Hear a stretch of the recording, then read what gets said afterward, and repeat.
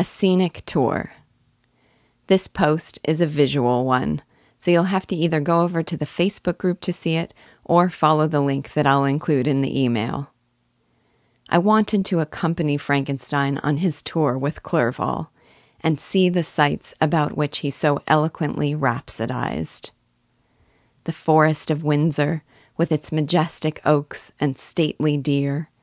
Oxford, where the spirit of elder days found a dwelling, with its beautiful city, its ancient picturesque colleges, its river flowing among meadows of exquisite verdure, and its towers and spires and domes embosomed among aged trees.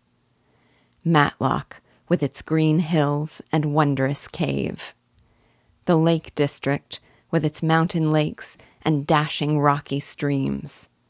The beauty and regularity of the new town of Edinburgh, and its romantic castle and pleasing environs.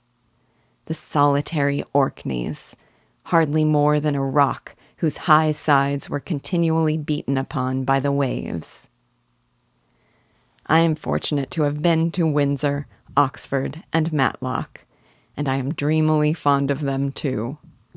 Scotland and the Lake District are at the top of my list of intended destinations.